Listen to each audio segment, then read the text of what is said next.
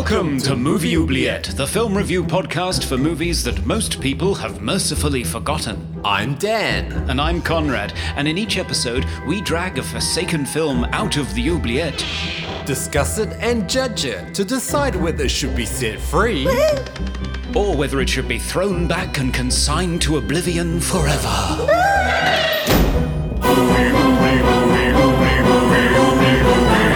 We review the films others tend to forget. Come with us and open up the movie oubliette.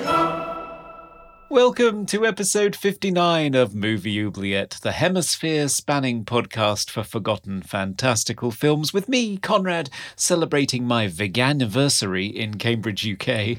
I don't know what that is. And me, Dan, having severe snack cravings in lockdown in Melbourne, Australia. Oh, wow. We explore fantastic genre cinema, sci-fi, horror and fantasy because we love being woken up at 3 a.m. by a tall, pale stranger for some deep anal probing. Oh, no. Well, I don't. Dan. So, Dan, how are you? I'm good. You know, lockdown life. Just gotta hold tight. Snacking, piling on the pounds, are you? Oh, yeah.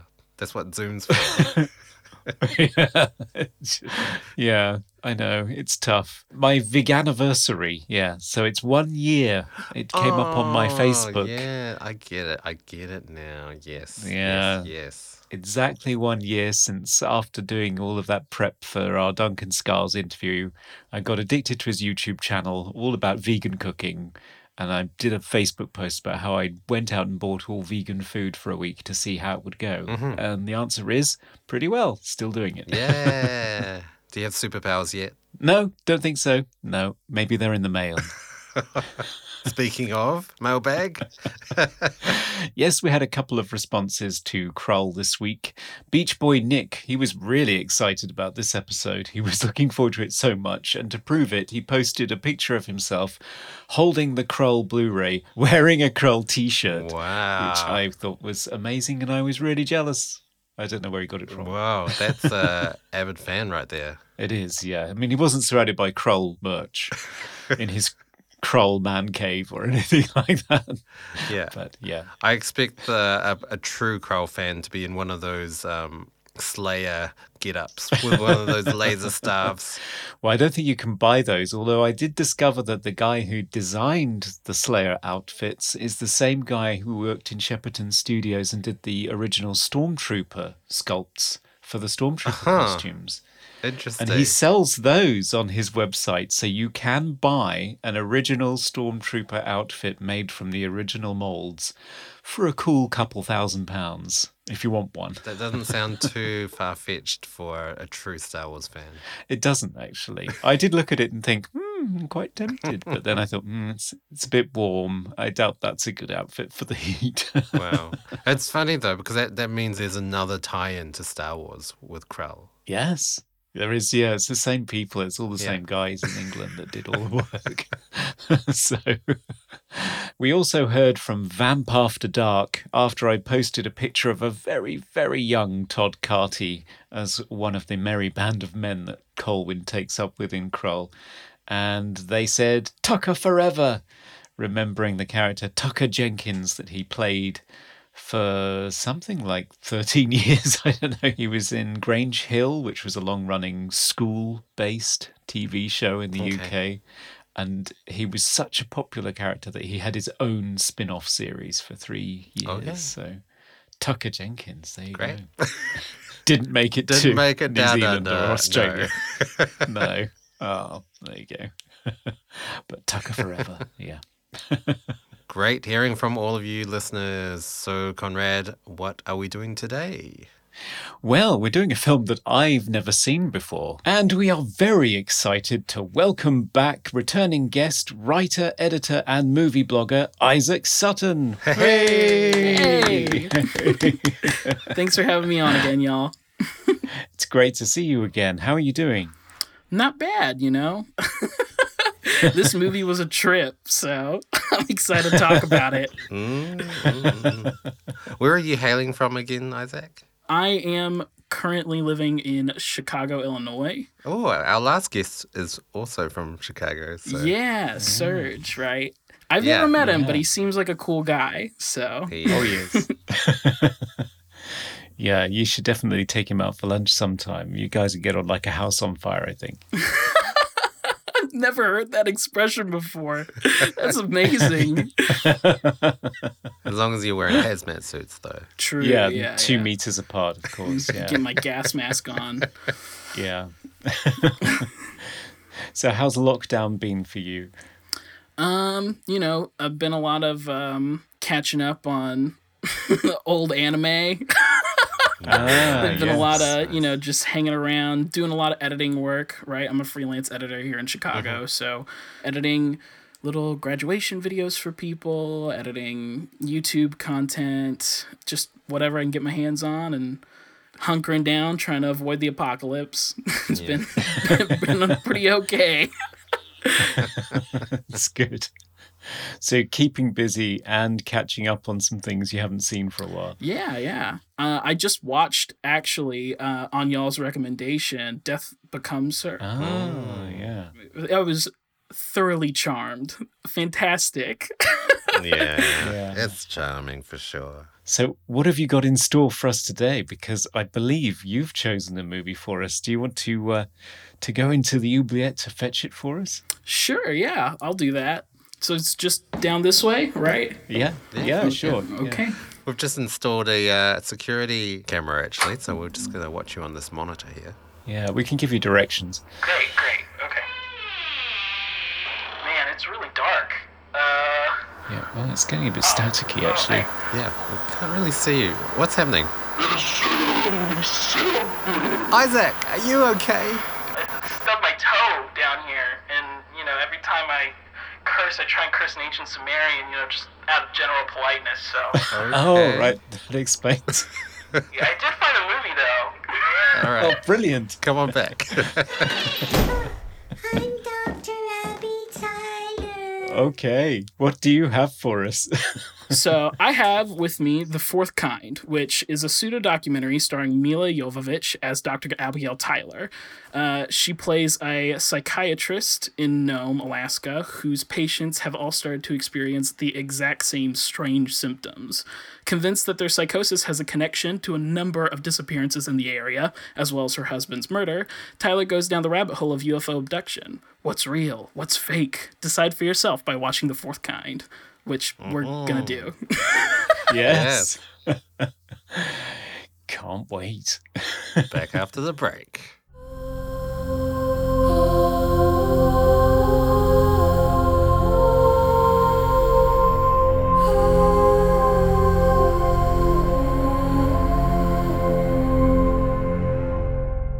And we are back with Isaac, our good friend from Chicago, to talk The Fourth Kind, the 2009 real, in quotation marks, movie. Isaac, you did choose this movie.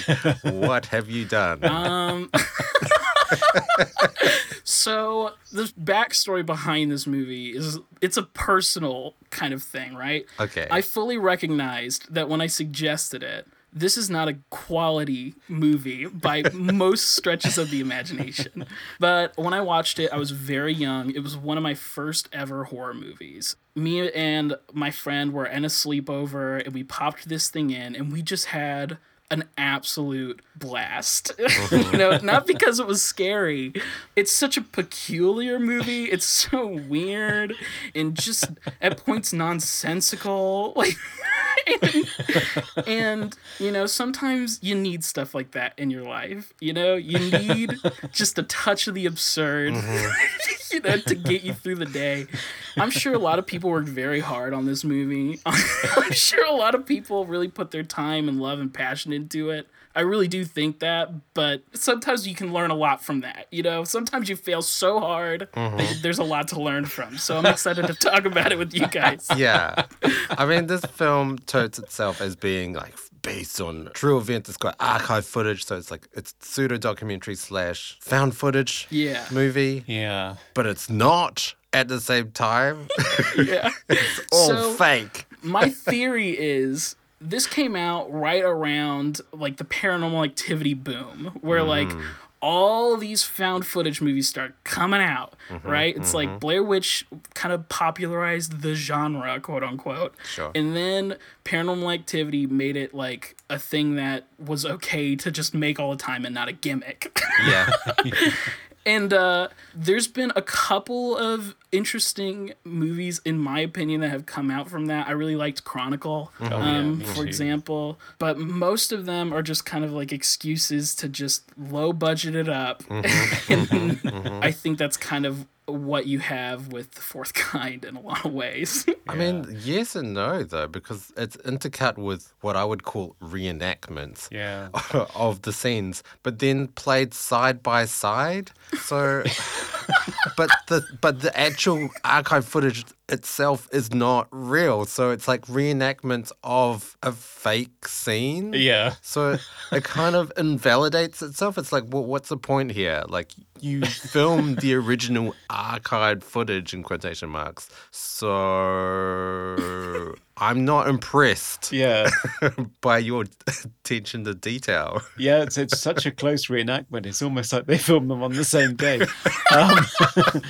It's sort of trying to have its cake and eat it because it's got the dramatization that sort of makes the archive footage more realistic in a way because the dramatization is so bad and the dialogue is so terrible. Yeah. But at the same time, you're undermining your dramatization because you keep split screening and cross-cutting with the archive footage when it's getting really tense, Yeah. which completely breaks all of the tension because Yeah. you don't know where you're supposed to be looking. It is truly bizarre. The way they open this movie is insane. I can't believe they actually did it. So Please describe it for us, Isaac. It's wonderful. I've got a description of what it reminds me of, but I'll get to that. okay.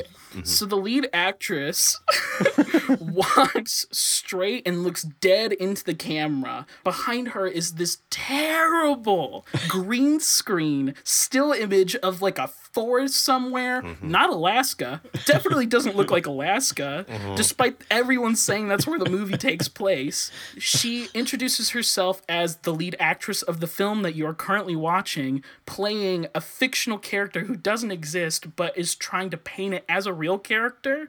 And as she's doing this, her audio cuts off at the end of her sentence in such an awkward way. I know. Yes, she's It's like jump cuts. jumps yeah. all over herself. And I forgot to say this, which this is truly the cream of this whole sequence. She's spinning around in a circle. Oh, so much spinning. She Yeah. does this. It's like a fever dream. I can't believe what I'm witnessing. And I think that they thought it would be scary, but it's just so off-putting that it's like, I think they messed up. Yeah. Like they messed up. Yeah. Shall I tell Oh. you what it reminds me of? Yes, please do. Because she walks out of this extreme out of focus blur of forest sort of glowing behind her. It just reminded me of the Springfield Files episode of The Simpsons where Mr. Burns comes staggering out of the woods with his eyes wide and goes, Yeah. I bring you peace. I was just waiting for her to say, hey, Mila Jovovich, I bring you peace.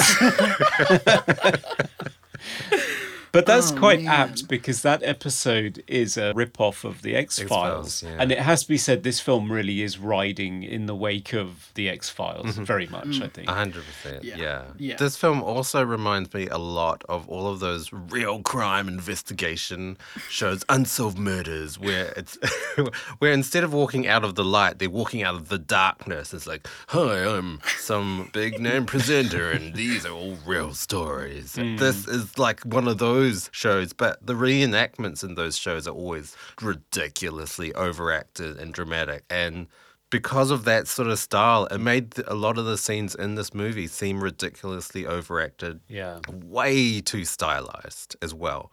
Way too polished. Heaps of weird filters everywhere and constant music. Like, there's like 2 moments in the whole film where it's like, oh, yay, a breath. Oh, no, there's a music again. Yeah. And it's just constant, moody pads and atmosphere that really distract Yeah. from the movie. And also, it's like they're distracting, but it's like doing nothing. Yes, There's so many choices that are just nothing. This is a non-choice. Yeah. This is just something you threw on. Okay, so why is this movie set in Nome, Alaska? Period. They don't utilize the fact that they can only fly into Nome, Alaska, which is that true? That No. feels like a falsehood. No, it's Yeah. not true. It's not- They're not surrounded by mountains at all. It's Oh, got- really? No, they have no trees over the height of 4 feet, apparently, because it's like this barren wasteland. Oh, right. So it's bullshit. Everybody that lives in Nome, Alaska is watching this movie like, what? Well, and they say Nome, Alaska so much that you think, okay, well, they surely are like doing this for realism. The other thing about this movie, it just wears so many hats. So there's hypnotherapy, right? yeah. Which they basically act like is just straight up real science. Yep. There is the alien abduction angle of it, which is like, okay, duh, that's what this movie is about. There's this weird family drama that makes no sense. Her son, the son of the psychiatrist, hates his mom, and her daughter is blind, but not really blind. She has a psychosis that makes her think she's blind. Yeah. And they don't really do anything with it other than show that she has kids so they can later take them away from her. And I'm like, why does her son hate her so much? I Yeah. really don't know.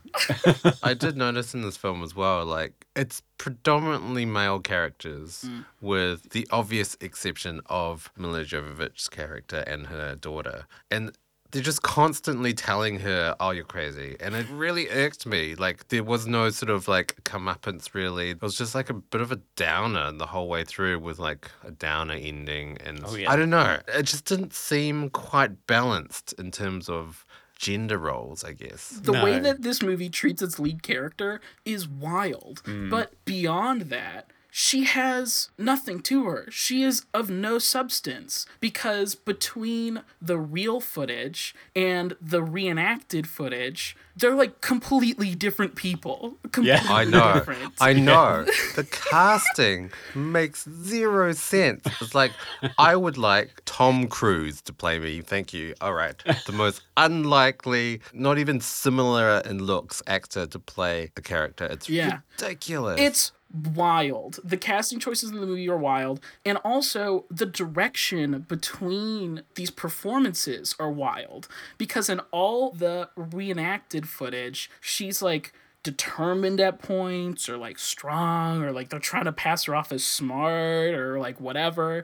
And then in all of the VHS-y low quality footage, she's literally just weeping. She Yeah. like cannot even get a word out. I She has know. nothing to her but sadness. It's so weird. And I think they're trying to like at some point do that as a reveal, like, and then she just turned into a sadness monster at the very end of the film. It like doesn't come across at all. Yeah, It's yeah. so weird. I don't like ragging on things, just, let's just trash the fourth kind for an hour. But Yeah. can I just say how much I fucking hate the real, quote unquote, Abby Tyler's singy songy voice in all of those archival footage interview pieces? God. She's the only thing I have left. Oh, for goodness sake.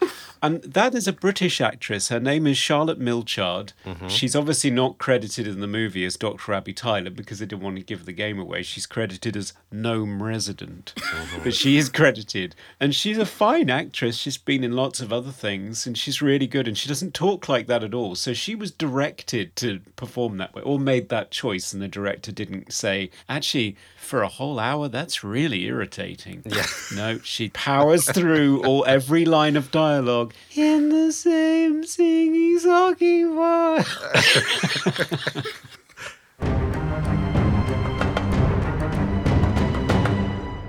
I have to say the archive real footage is mostly convincing. Yeah. Apart Except from from those interviews. that interview with like Chapman University. Yeah. What? Why is it Chapman? Well, I know why it's Chapman. It's because it's the director's alma mater. So it's Olatunde Osunsani. Oh, I'm butchering that. I'm so sorry. And he plays the interviewer. Right. I'll be kind and say his direction is possibly better than his acting. I don't know if that was kind or not. No, it's probably damning with faint praise, let's be Yeah, honest. What is going on with her look, though? She looks like a ghost. Yeah. Like they just made her up to be a scary ghost. But she's on this show. I don't understand. She looks like she's rolled in mud and got her clothes from like the garden or something. It doesn't. If they were filming that, they wouldn't have her dressed like that. What is going on? Yeah, those scenes are terrible. But you're right, the footage of the things that are happening, I mean, the actors that are in those reconstructed hypnotism scenes, they fully commit. Yeah. And the use of static, they use the static to sort of cover up the primitive special effects. That old Naughty's favourite, the elongating mouths.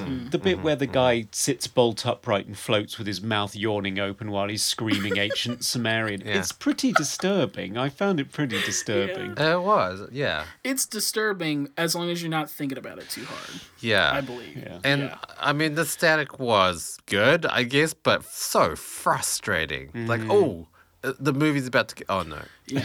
No, it's not good because all I could see is static. Yeah. Great. My favourite of that is when the UFO hovers over the Tyler household, and you just cut to static, and you just hear the policeman in the background saying, "Wow, there's a beam of light, and there's a kid floating through the window." And you think, "Shit, I'd like to see that. Come on, this is the climax of your movie. Show don't tell, cinema." But no, Yes. apparently not. I will say as well, though, I do agree with y'all. I wish that this movie almost was like straight up shot with the cast that was in the archive footage, and they just Yeah. did it straight up like a Found footage. 100% found footage. like a found footage. That would have been great. The scene that I thought was really disturbing was when the man holds his family hostage. Yes. The yes. thought of that in general is just truly disturbing. And I think in those moments, I can see like what they were trying to go for with this movie, right? Was like, there's something scary about the psychology behind UFO abductions and knowing what is real and what is not real. And there is something terrifying about that I think really hits home, at least for me, and like having your trauma come out and hurt people. That is a truly terrifying concept. But when you handle it this clunkily, it just doesn't come across. Yeah, I would you're say right. all of the sort of archive footage, like, I wish it just played it by itself. Like, don't do the split screen comparing thing and wow, it's like, oh wow, it's so well reenacted when it's not. Like, just play the archive footage, and that would have made the film so much better. If that shooting the family scene just as archive footage, that would have been a lot more disturbing. Yeah. But because it's intercut with like fake rain, The frames moving like crazy the whole time. yeah, oh, the camera work, like, it seems so obvious as well. Like, every time they wanted a more tense, gritty moment, switch to handheld. It's like, oh, we're in handheld, so it must be tense and gritty. Like, it felt way too obvious. Yeah, and splitting the screen up like that, it really does divide your attention. Even Brian De Palma abandoned that because he used to do it a lot. I mean, if you look at something like Carrie, the climax of that movie is all split screen. Yes. It's an interesting way to try and carve up time because he's always tried to show you more from a single moment. But he found other ways of doing that, particularly with slow-mo. But in this movie, at some points, there are like 5 or 6 images on the screen playing at once. Yeah. And I don't know where I'm supposed to look. And as Yeah. a result, I'm missing things and the tension's gone because the reality of the dramatization is suddenly punctured by the presence of this real footage. Yeah. Even when they're trying to do it simply, right? And it's just one camera on the dramatization, one camera on the quote unquote real footage. All it did for me was I'm comparing these two performances now. Of course. Like, yeah. I can't just watch this and be like, oh, well, this half of this fake thing legitimizes the other half of this fake thing. That's Yeah. not how that works. So at the end, you're just like, well, this guy's doing a lot better job than this guy. I mean, it's wild that you would have reenacted footage of stuff that you you have actually shot anyway, right? Like, if we're pretending like this is a real documentary. I mean, I think it's that fine line. You can't be too obvious because then it gives the game away that you obviously shot both scenes. So, like, a simple thing as one scene, I think it's Scott or Tommy is wearing a flannel shirt, but in the reenacted scene, he's not wearing a flannel shirt. It's like, it's not that hard to find a flannel shirt, guys. Like, Maybe they just didn't watch the footage. Yeah, I think what it's trying to do in some ways is overcome the problem that you always have in found footage movies, even in Blair Witch, which is probably the king or queen of found footage movies. I mean, it's the one that coined the phrase found footage because it's the only one in which the footage is literally found. Sure. But the problem always with those movies is why are they still filming? of course. In Chronicle, you kind of get away with it because they're experimenting and they're documenting their experiments with their superpowers. And then towards the end, you start getting a mixture of footage from all over the place. So you kind of go along with it by that point. But even in the Blair Witch, you're wondering, why are they still filming? They should just be running for their lives. Why are they filming? Yeah. So in this movie, you just get the bits that possibly would have been filmed, and the rest of it is a dramatic reenactment. So you kind of think, okay, that's a clever way of approaching it. But yeah, it doesn't work. There's so many interesting ideas about this movie. It like desperately wants to be a good movie, I think. Deep down in its soul. It's trying to be. Yeah, it's really trying. You want to root for it so bad. Yeah. Like, go, man, go. But it just can't get there. And I think part of it is the inherent problems that we have already mentioned just with the visual style. But also, part of it just comes from the plot is so hard to follow. Yeah, there's too much going on. It's so much going on. And they're trying to do so many things. And like, so for example, the owls. Oh, yes. Right? Let's talk about the owls for a second. In this movie, one of the problems that everybody has is that they see owls, but they're not real owls. They're actually aliens that come and visit them in the night. But we don't know that. They just kind of describe them as owls for most of the time, and they don't ever showcase why the aliens choose owls. Like, why are the owls significant in any way? It doesn't explain it. In a movie that does go to such lengths to explain other aspects of alienism, like, oh, by the way, the aliens are speaking ancient Sumerian because of history, and we know this as fact because of thousands of years of research and anthropology. I mean, what it chooses to explain and what it doesn't choose to explain make it so difficult to understand what's going on. Yeah, and that whole twist with what happened to Abby's husband. I mean, spoilers ahead, people, but he did not get killed by an intruder in their bedroom while he was in bed next to her. He shot himself in the head and killed himself. Now, first of all, I don't think this relates to the central story in any way. I don't think they're suggesting that it's because he was being abducted by aliens or whatever and he's suffering from post-traumatic stress. No, I don't At think least so. they never seem to suggest that that's what's behind it. But second of all, how does she delude herself into thinking that a gunshot wound to the head was actually an intruder in their bedroom stabbing him to death in the chest? How did she manage to rewire that in her own brain? Why doesn't anybody call her on it? Her best friend is a psychiatrist and knows that she's delusional. And the sheriff, who's openly antagonistic towards her, never calls her on it, even though she keeps accusing him of not finding her husband's killer when he knows that there isn't one. Yeah. And they let her carry on as a practicing hypnotherapist, hypnotizing people, and be a single mother of two very young children. What reality is this? I mean, the only time he calls her on it is right at the end of the movie. Loads of people have died. One of her children is missing. She's in a hospital bed, and he chooses that precise moment to turn up, show her the autopsy photograph, and say, "Oh, look, your husband killed himself." Yeah. Remember that? I know. The biggest question of all of that, it's not like her delusion persists after that. He just has to show her the photo and she's cured. Right? So it's like, man, that photo would have been super helpful in the first act, my guy. Yeah. Like, wouldn't have that been great? Like the first time she has an argument with the sheriff where she's openly questioning his competence as a law enforcement officer Yeah. on the grounds Yeah. that he Yeah. didn't find this imaginary killer. And he doesn't say, what are you talking about? Your husband committed suicide. Boom. Boom. Twist over.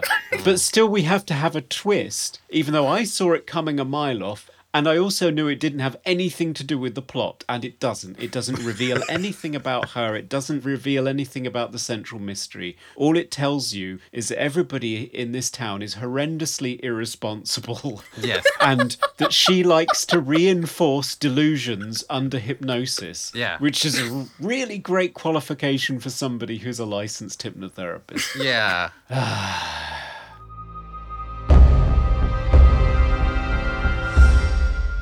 So what happens to people when they get abducted? Because under hypnosis, suddenly they're just a conduit for communication from the aliens. They're just like a telephone for aliens, and they can talk to us in Sumerian. Is that Wi-Fi hotspot. is that what they become? This is the biggest question of this movie. Okay, so what is happening to the people in Nome, Alaska, right? What is happening to these people being abducted? And they never answer it ever, right? Which would be interesting if it was supposed to be like that. If it was like The Shining, where it's like the ambiguity is where the beauty of it is. But it's not. Because they solve other mysteries. Like, you solve parts. So you can't just leave this one central conceit of like what's actually happening to people up in the air. Like, they just end up saying, oh, well, you get abducted, and I guess they like kind of torture you, question mark. They leave a little cut on your arm, and then you go back down, and then you're a telephone. Yeah. Like, Exactly. oh, they break your back as well for no reason. Yeah. They break your spine. Yeah. Like, why? Well, this film is desperate to avoid the word alien, It does. let's be honest. I mean, they're really coy, even when they're being hypnotized. They come out with things like, I'm being watched by an owl, but it's not really an owl. And they're not from here. You know, just say it's an alien. It's like the Dawn of the Dead remake, where they're desperate to avoid the word zombie because they're ashamed of their own genre or something. I'm not exactly sure what the problem is, why you don't just say aliens. I mean, at one point, Abby says to her psychiatrist friend, do you believe in abduction theories? And just leaves out the word alien, so he gets confused. What other I mean, he goes, not like kidnappings. Yeah. Right? Like, what you mean, what abduction theory would be about kidnappings? Come on. Yeah. So I did read somewhere when this film first came out, the residents of Nome were just astounded at their portrayal of their town because there have been missing people in Nome, but it wasn't from aliens. And a lot of it has been attributed to alcoholism and just the harshness of the climate there. Yeah. If you get a little bit tipsy and wander off into the woods, you're probably going to die. So also, it is Alaska, and apparently 51% of the population is indigenous, and there's not a single indigenous character in the entire film.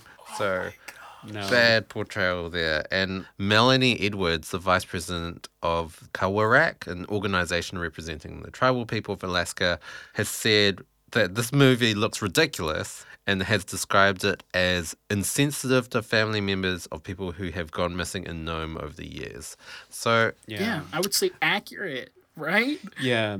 I've been looking back at the Blair Witch Project, and you forget how much of a marketing coup that movie really was. I mean, this is 1998, 99.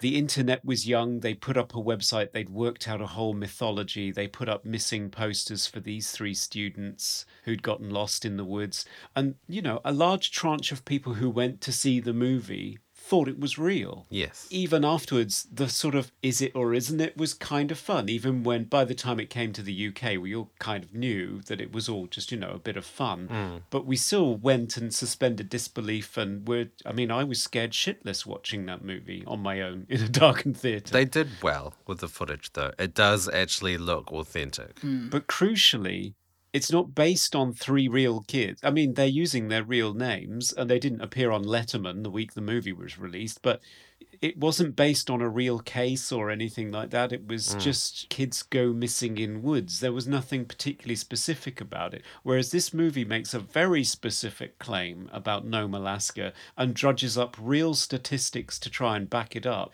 Real statistics from genuine tragedy, and co-opts them for, a third-rate episode of The X-Files. Not surprisingly, the residents were not pleased. No. And I don't blame them. Yeah. They should have just made up a town. Yeah. How hard would that have been? How Really hard would not that have been? difficult. So much of this is made up. Yeah. So much of it. Like, I think they did try and go for certain elements of realism. Of course, right? yeah. Like the quote-unquote fourth kind, that rating system that she rattles off in that fake interview, that's a real rating system that UFOologists have coined over the years or whatever. And like, regardless of whether or not you think UFOs are garbage or not, people have real trauma attached to those things. Those are real people too. People who feel like they've been abducted by aliens are real people. And I think they wrong the people of Nome, Alaska, but they're also like trivializing a lot of other people's stuff too, right? Like, in general, the movie's pretty insensitive. I think it's pretty easy to say that it's not a sensitive movie. It's not attuned to that. No, not at all. Going back to like the categories of UFO or alien sighting, I remember watching the trailer when this first came out, and they were going through all the, like, the first kind is this, the second kind is this, and I was like, wow, this movie looks amazing. It looks really like terrifying. I was excited to watch it, and then I forgot about it. They had a really good premise, and I do think this movie has the potential to be a really good movie, but just totally unacceptable execution.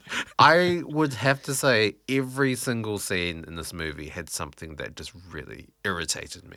That was just completely the wrong choice of acting out or framing or sound design. There's one scene where Abby's talking to, I think it was Abel, after one of the crazy flip out hypnosis scenes, and they're just discussing things, and then suddenly the receptionist barges in and says, oh my God, the tape you gave me. You have to listen to the tape. And they played a tape, and the receptionist goes away. Yeah, like, she goes, I can't hear this. She just dips. Was your role in that scene purely to deliver a plot point and then to leave the scene? Yeah. It just Pretty much. Why is she a character? She does nothing. They could have just played the tape. She could have played the tape and heard it herself. Yeah. Like, what? I know. Why a delivery system? Tension, I know. maybe? And I she don't runs know. in and says, did you listen to this? It's like, no, I asked you to transcribe it. I don't listen to myself. Yeah. Like, what?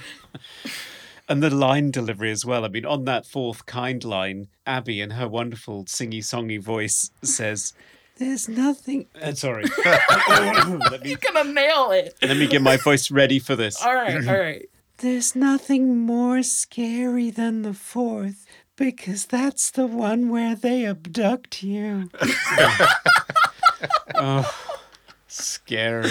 No. The dialogue is terrible. I think some of this dialogue is so on the nose that it is truly painful, and it made me laugh out loud. Yes. Easily my favorite, like, on the nose line was they're at family dinner, and Dr. Abigail Tyler is putting ketchup, I guess, on her daughter's meatballs. Yeah. She's having this conversation with her son, and the son's like, I have a game tomorrow. And the mom's like, oh, I forgot. Who are you playing against? And he goes, Dad never forgot. Harsh. Okay, that's really harsh. And also, like, you just want to tout the fact that, by the way, Dad died. Don't you remember that, Mom? Like, Yeah. this happened 2 months ago. Like, wouldn't you still be sad about it? Yeah, like, Now it's time for Random Trivia. So, Dan, what trivia did an owl hoot at you when you spotted him late at night? Well, so my trivia is actually not about the film, but about the Close Encounters scale. So this was actually devised by the astronomer and UFO researcher J. Allen Hynek in his 1972 book, The UFO Experience, a Scientific Inquiry. And so he details the first kind being sighting, the second being like a physical effect, and then the third kind obviously being contact. But he also details it's like a 6-fold classification of UFO sightings. So he talks about nocturnal lights, daylight discs, and radar visuals. So he really goes into depth, but that's the 70s. I didn't realize it was kind of, I guess Close Encounters came out in the 70s, so yeah. I think that was kind of the height of it, wasn't it? I think J. Allen Hynek actually was a consultant on Close Encounters of the Third Kind. I think. I'm not positive on that. But... No, you're right. He's in the movie. What? Right. Yes, he is. Right at the end of the movie when the aliens turn up, he's the man with the pipe that you see very briefly. Oh, right. Yeah.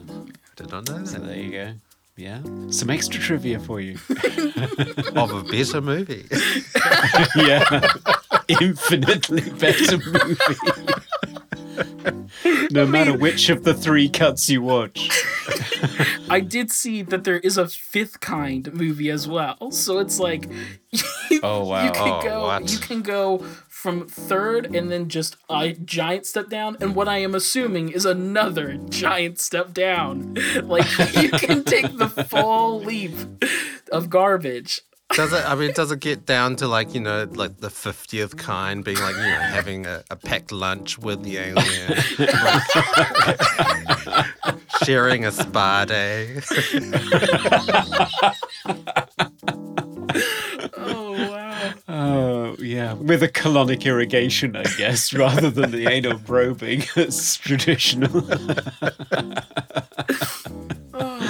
And that's our trivia. Yeah.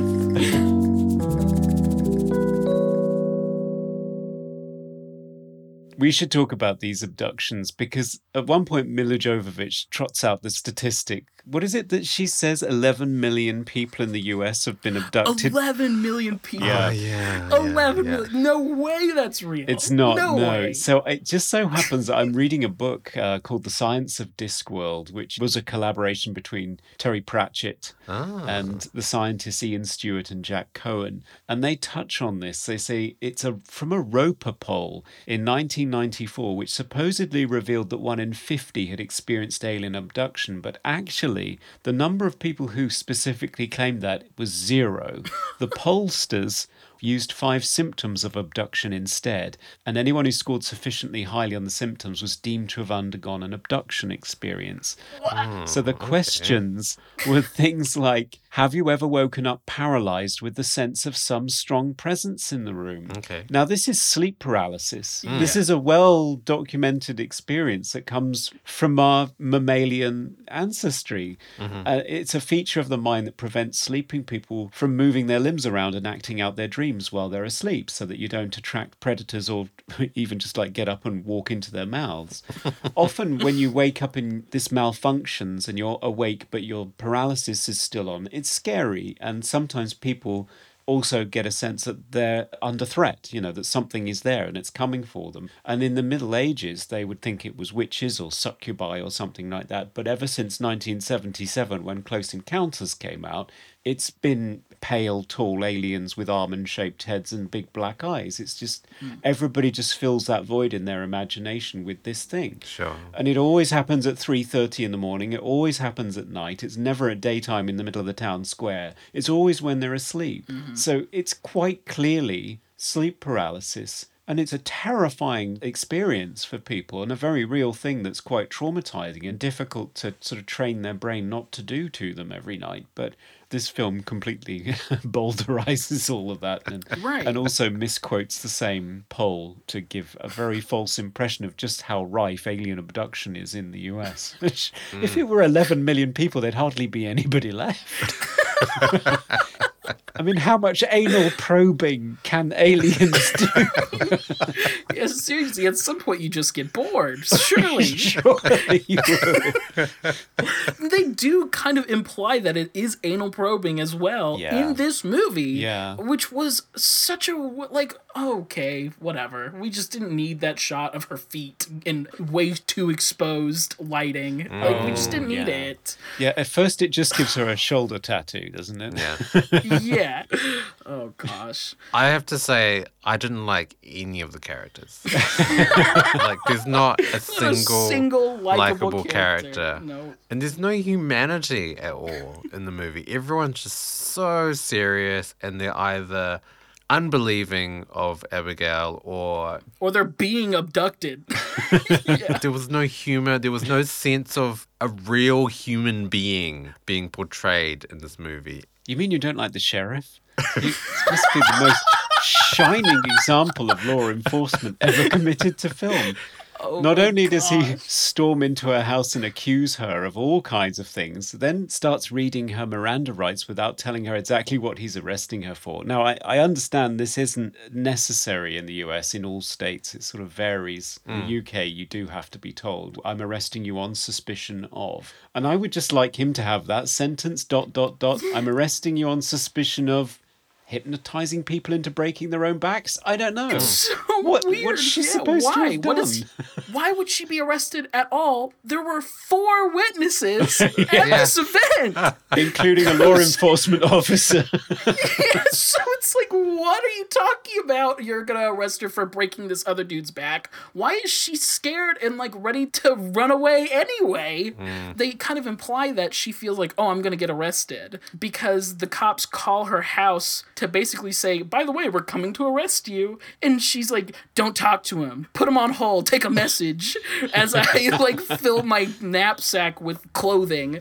Like that series of events is truly bizarre. And I went through the painful moment of watching the deleted scenes to see if it would explain any gaps, and it doesn't. There's nothing. That's just the way it was intended. And wowzers. Yeah. This movie was on the blacklist. If you know what the blacklist is, essentially it's like this list of movies that producers from all over Hollywood agree, like, we really wanted to make this year, but we couldn't. Yeah. You know? So this is hot property. This is one of the most exciting scripts we've ever read. Yeah. And if it's made, it will be a smash hit, but we can't get it off the ground. Right. I found it quite similar to the Mothman prophecies, sort of like some sort of entity that's been seen by all these people, and it's a mystery. Is it real? And that's also supposedly based on a true story. Yeah. But it does it way better, and there's no found footage and side-by-side comparisons, so you get immersed into the film. Whereas this, you never, ever, at any moment, got immersed in the film. Also stars Will Patton, the sheriff in this. He is a very good actor. Yeah. Normally. Yeah, I looked up Will Patton's other films, and he was also in a film called The Puppet Masters, which is another alien possession movie, I think. Oh, yes. Yeah, I remember it. They're like stingrays. That's right. They attach themselves at the back To of people's heads. brains. Yeah. Yeah, I remember that. I've never actually seen it. Have you not? Oh, we should do that movie. That's fun. Now, The Mothman Prophecies, I think, is a good comparison. That's 2002, directed by Mark Pellington. And I think this movie strives for that kind of visual style too. Sure, Because you yeah. have sometimes these really slow, stylish cutaway shots, sort of overhead shots, the close-up shots of the owls in minute detail that are in slow motion, that are beautifully lit and plunging into darkness. And then interspersed with that kind of showy, hideous stuff that happens in movies where the footage isn't particularly good, so the editor tries to goose it up in the editing room by pressing all the presets on his shiny new digital editing software. So it's just hideous color grading, extreme zooms, speed ramping, and it's all happening at once. It's the sort of thing you see on direct-to-video on-demand streaming horror Just film movies. school in general. Yeah. Just You press know, all the like- presets. Look how cool it looks. And you think, no. It doesn't. Yeah, there was one effect that they used in the flashbacks that I don't know what I've ever seen before, but it looked terrible. Yeah. It was like shine flare. So a shiny object in the scene would have this like blown out flare come from it. I don't. Like her husband's wedding ring. Yeah. For Exactly. a totally misplaced sex scene in the first act that like just doesn't do anything I know. except show a woman having sex. Yeah. Like if your sex scene is not doing work, cut it out. Yeah. Cut it out of your movie. Well, especially, doesn't he kill himself immediately after that? Wow. No. That's This must have been horrible. really bad. She describes it as good, but I guess he had a different opinion. Well, clearly. And usually guys aren't all that fussy, let's be honest. But something must have gone horribly wrong there because he just Oh my gosh. rolled over and blew his brains out. God. So dark. This movie is so dark. This is what it does to us. That's terrible. I didn't even think of that until just then. Coming to you live from the Movie Oubliette Theatre, it's the prestigious Mobley Awards. It's the Mobley Awards. Let's get hypnotized. Reach into our suppressed memories to uncover our favorite static footage parts of the film in a number of strangely blue-lit flashback categories. Best quote. There's so many laughable quotes. But I think probably my favorite is where she's referencing the amount of people who have been abducted in the US is 11 million. And then she goes, that would win any court case. It just really tripped me. Oh, Yeah. that was a great line. She's imagining 11 million people testifying in a court case. About being abducted by aliens. Of course. The court case of what? The court case of... The people versus little grey men. Oh my. Well, my favourite is from my favourite character, Sheriff August Thompson. And at one point in the movie, in the hospital, I think, at the end of the movie, he says, "You can't just stop being insane when you want to. That's the sort of thing that stays with you forever. Never a truer word spoken." It's just terrible script writing. It is, yeah. Terrible. It's one of those things where there's a sentence and you think, well, that's a terrible and stupid sentence. And then there's another one that really doubles down. And just when you think it's over, there's a cherry on top with forever. No. Best hair or costume. Abigail, the VHS version, is the worst dressed character, is the worst and simultaneously best dressed character of this whole feature film. Sure. There's one point where she's being abducted and she's just in some sweats, and I was like, you know what? I feel that. Like, it's great. Everybody's in sweats You these know, days. That's yeah. where we live. Time to relax, you know? I was going to give a shout out to Elias Koteas' lovely grey checked flat cap that he wears during the movie. Yes. Yeah, or a cheese cutter, I believe you call them in New Zealand. Yeah, which is a we do call them cheese bizarre cutters. term. Why? I don't know. I don't know. Most naughtiest moment. I would say the flashbacks. And Conrad, you mentioned it with the let's just make this flashback really obnoxious. We'll turn the volume right up. We'll have 1 million cuts in 1 second. I think of movies like Saw and a lot of those kind of torture porn films of the 2000s. Just irritating. Really, really, really frustrating to watch. And like it's like being punched in the face for like 3 seconds and then going, okay, we're back to the film. But Yeah. those flashbacks, terrible. Yes, they are. I was going to say the shaky cam in general, this because it just seems like such a naughty thing. It's not as obnoxious as in NYPD Blue, if anybody used to watch that. The thing that used to piss me off about that is that they were clearly on sticks in that show.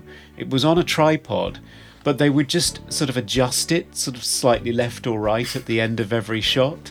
So you'd cut to someone, they'd say something in this tense interrogation scene, and right at the end of their shot, when they'd finished their line, the camera would just go and just scoot slightly to the Right. left or the right. And it would just keep doing it. And once you notice it in an episode, that's all you can see for the whole episode. Right. Yeah. Okay. Shaky cam, whenever it gets tense, take it off the tripod, kick the tripod back in the van, start shaking that camera around. And Isaac. I would say that this was really prevalent in like the 2000s, was super speed up footage and or super slow it down in those sequences as well. It's always so obnoxious Yes. when you have shaky cam, but it's not just shaky cam, it's high speed shaky cam. So it's like triple the shake. Oh my gosh.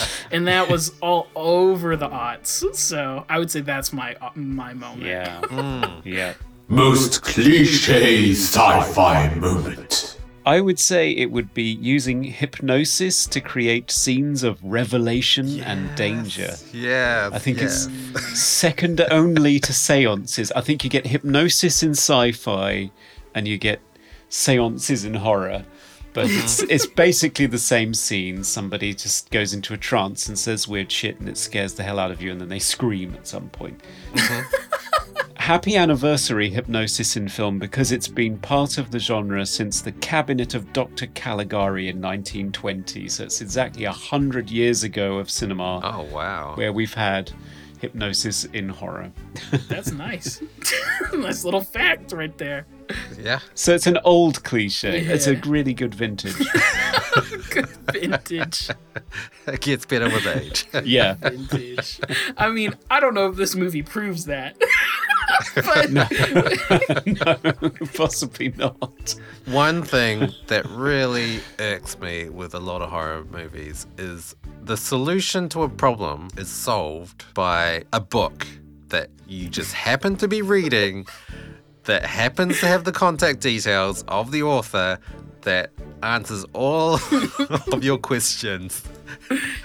And Yeah. that happens so much in horror. So much. Favorite scene? Let's be honest. I don't have one. I don't have one.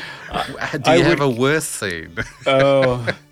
Well, I think probably one of the things I would say is that in the hospital scene at the end of the movie, they play a greatest hits of all of the scariest moments of the film, and at that point you realise that you'd gone through 90 minutes and you hadn't really added up to much at all, really. Sure, Just yeah. sort of 2 or 3 shots of levitating and shrieking ancient Sumerian, and that was it. Sort of 6 seconds in total.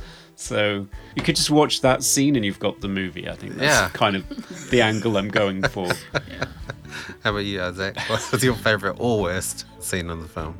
I would say that it is the scene where the man holds his family hostage. I mean, because it's just a cavalcade of everything this movie represents. It's like a little insensitive, it's hyper, the most melodramatic it could possibly be, confusing performances. I mean, that scene represents what the fourth kind is. And I don't like the fourth kind because it's good. I like it because it's befuddling. I like it because it's incredibly confusing. And, there's a warm spot in my heart because of that little bit of confusion, the whole bonding through trauma that anyone who's seen this movie will get. I mean, it's definitely the scene that I think of when I think of this movie. So, Sure. there. Yeah. Favorite special effect. I think favorite special effect is the first back break.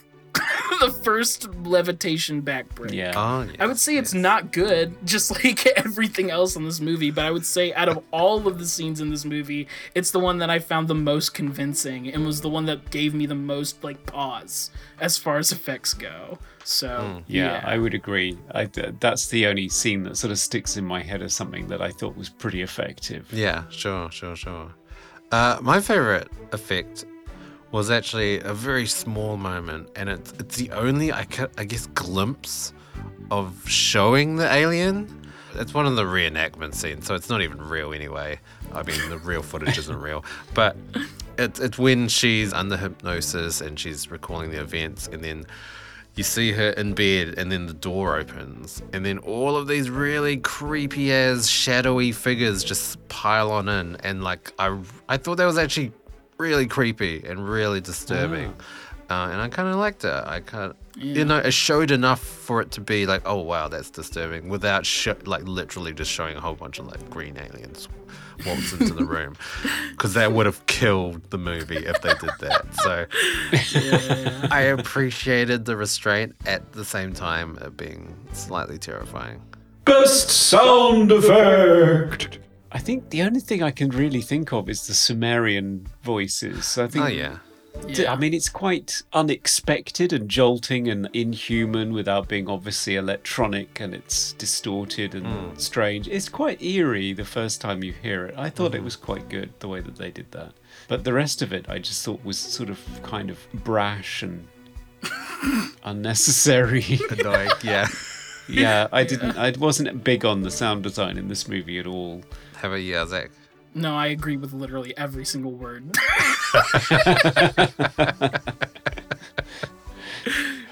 Was there a detail you liked, Dan?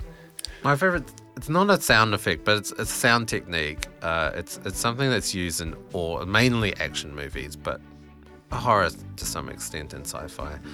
It's what I call like a sonic black hole, and it's before you've got a crescendo to a impact sound or some sort of big moment, and you're crescendoing in volume, and then right before the moment you cut out all the sound, and so you have like a moment of like a palate cleanse of audio where there's like silence, and then bang, you have the thing that happens. And I thought they used it kind of well in like two of the scenes. I think they were both the hypnosis scenes. The one was Scott, and he's on the couch and he's making all these really disturbing guttural noises. Yeah. It's really ramping up. The sound and the music is just like almost there, and then just before it happens, it cuts to black. Then no sound, and then he wakes up, and it's, I don't know, it was really effective, that one moment in particular, and it's the only thing I can really commend with sound in this film. Yeah, I like that effect. I think it's quite well used in movies where they go to a complete black hole for a very long period of time as well. I like it when they do that, like in The Last Jedi, where it goes completely silent while you're looking at all this destruction in space. And Yeah, action movies all the time. Like when you realize that they use it, it's like, oh wow. Just before any car crash, there's always that little split second of silence. Anytime someone crashes through a building, they always show the shot of the other side of the wall and silence, and then the car crashes through it. It's it's used a lot. Mission Impossible movies use it really well. Like they do it very, very well. Most funniest scene. I hate to say it, but this movie got me right from the get-go with funniest scene. Oh, yes? As soon as Mila Jovovich emerged from the woods glowing, and I was waiting for her to say, I bring you peace.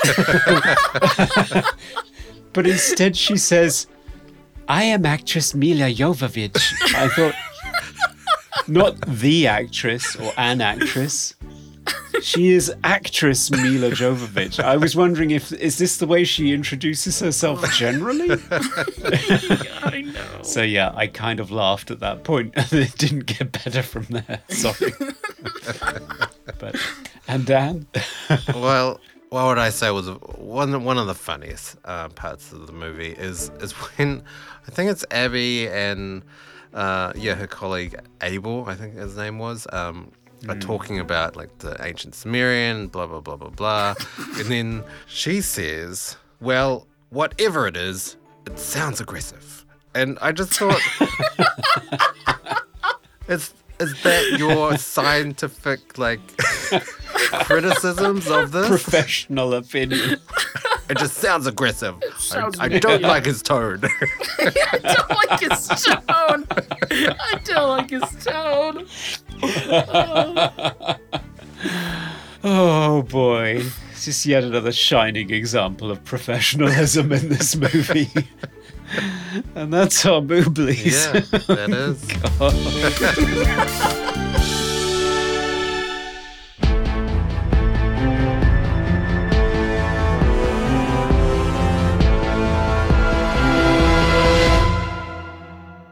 Final verdict time. Should the fourth kind be released from the little Alaskan town of Nome to tell its real, true events, genuine story to all?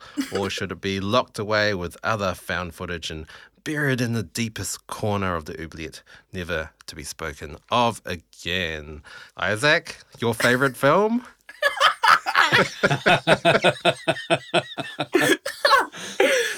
Well, okay, so when I suggested this for the podcast, I had not seen this movie in a decade, maybe, Right. Still, even when watching it, there is a weird fondness for it. I think it probably in part nostalgia, but there is no way on God's green earth that I can, as a sentient being, let this one out of the oubliette. It needs to stay away. People should stay away from it unless you are desperate for if you just really want to learn from someone else's mistake, then you can drudge it out. But otherwise, for general entertainment purposes, yeah, it's got to be a no from me. Yeah, I strongly despise this movie. Strongly. I've never had such a discontented experience with a film. Every single scene in this movie irritated me. And yeah, I think this is a prime example of what not to do with a film. So yeah, would not recommend this unless you want to take notes of what not to do.